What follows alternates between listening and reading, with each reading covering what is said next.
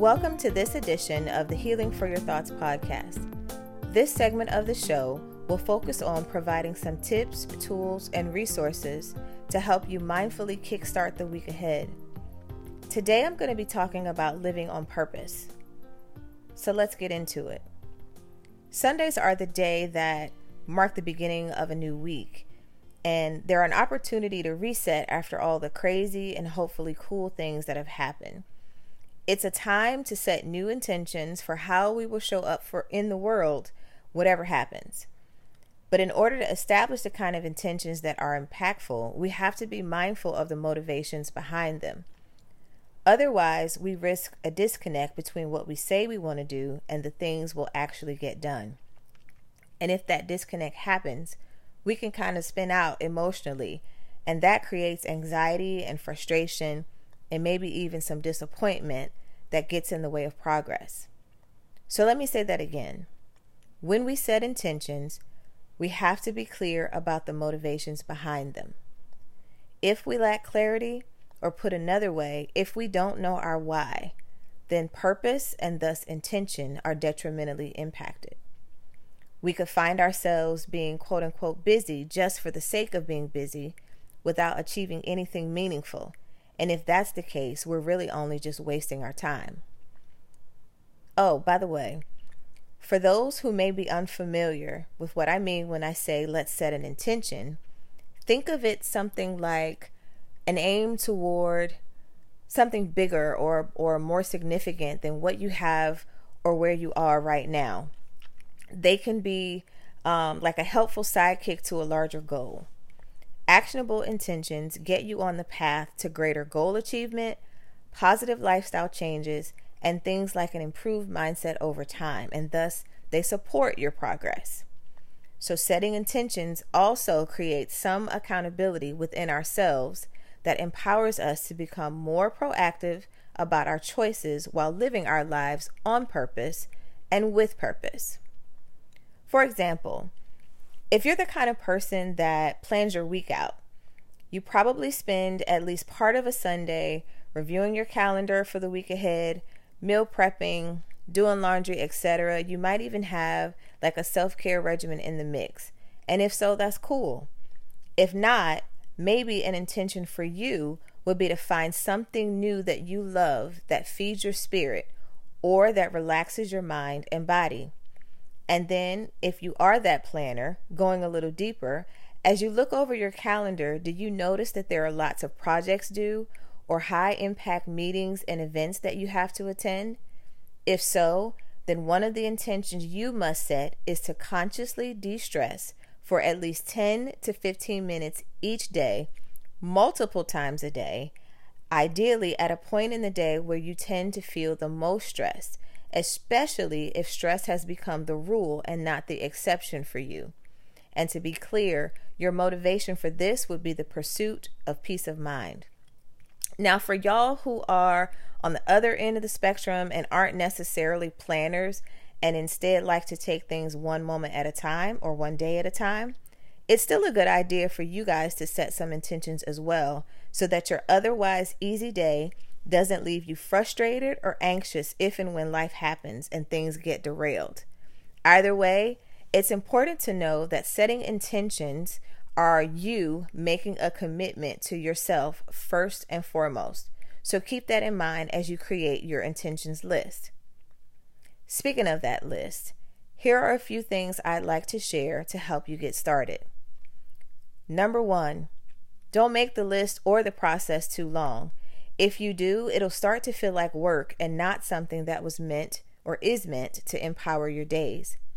Your list itself should be positive in tone.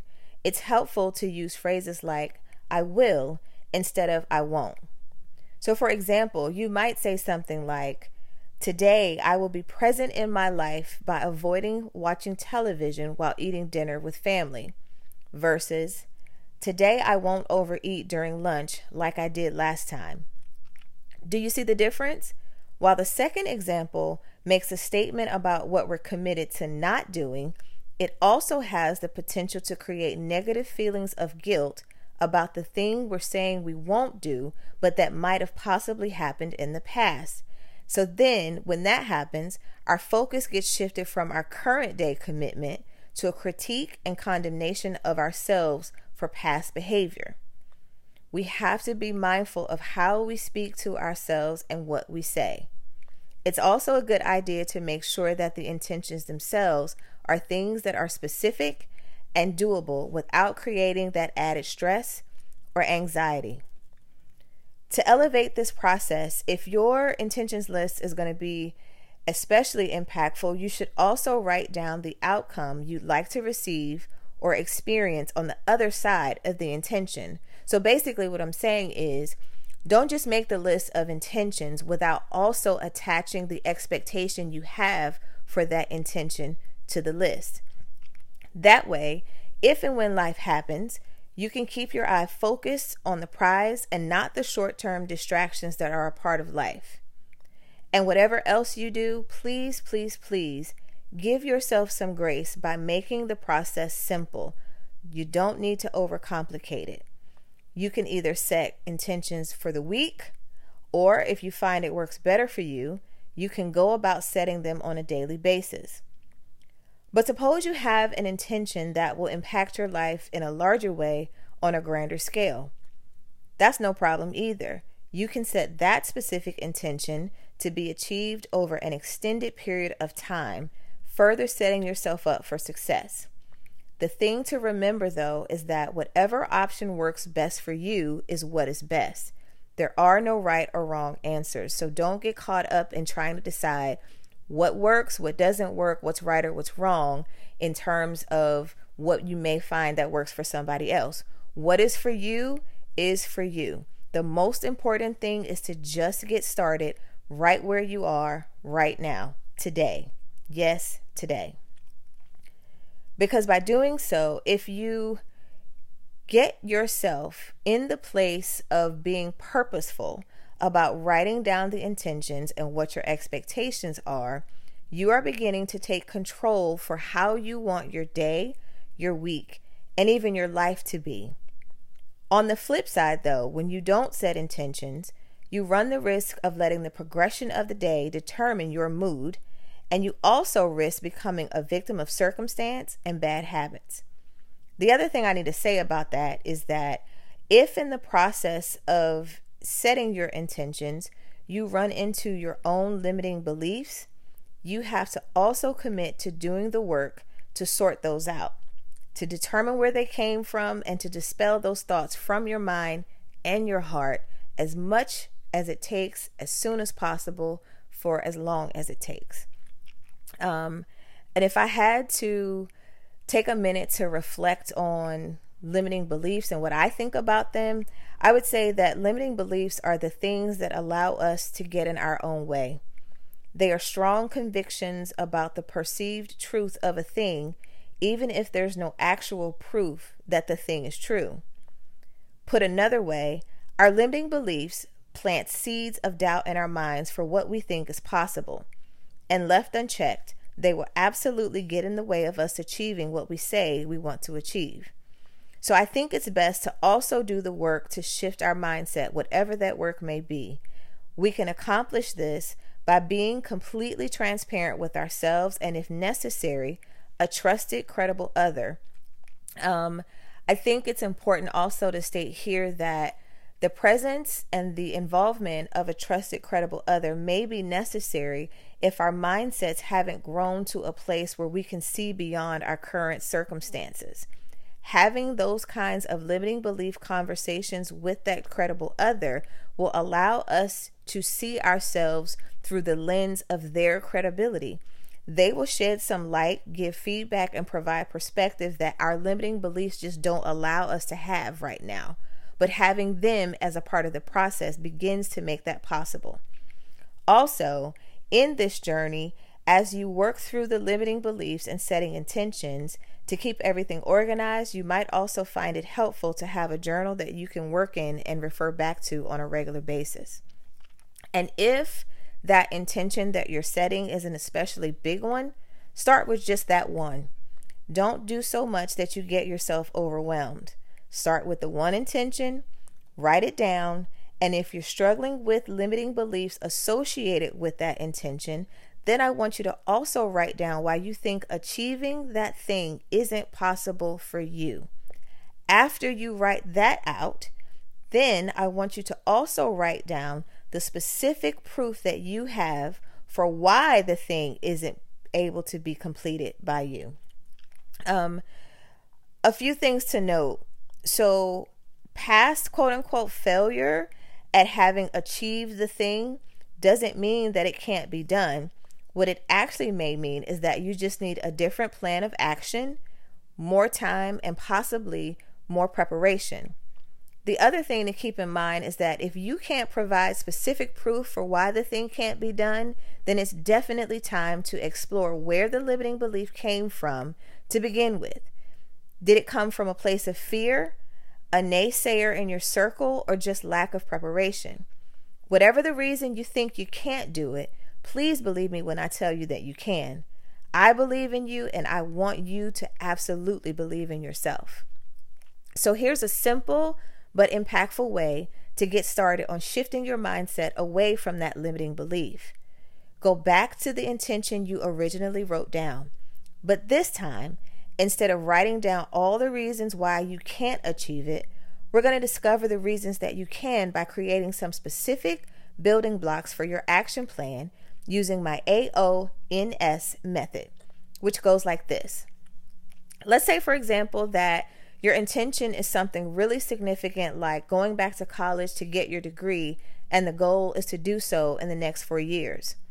However, the circumstances of life caused you to miss the opportunity the first go round, so you're feeling a little bit anxious about it. Plus, you're older now with a little less patience and a lot more responsibility. In addition to that anxiety, there's also that other part of you that knows you'll never feel fulfilled unless you get that piece of paper. But just thinking about it gets your mind flooded with all the reasons why going back to school is a very bad idea, to the point that you start to feel overwhelmed before you even get started in the actual process. Instead of going down a rabbit hole and talking yourself out of it, try this. Using my AONS method, write down all the assets working in your favor. So these could be things like specific people, thoughts, behaviors, and resources that you have access to that will not only help you get into college, but to successfully finish. The list could include things like your maturity, your financial stability, as well as a strong at-home support system to help you with your kids while you're in class. Make this list as detailed as possible because it's going to matter later. Next, I want you to consider the obstacles that could potentially work against the intention that you've set. These could also be people, thoughts, behaviors, and resources. But remember, these are the things that you know for sure may really well work against your intention. They could be things like your limiting beliefs and fear, the college costs, your full-time schedule, and maybe even flexibility or lack thereof at your current job. This list should also be as detailed as possible.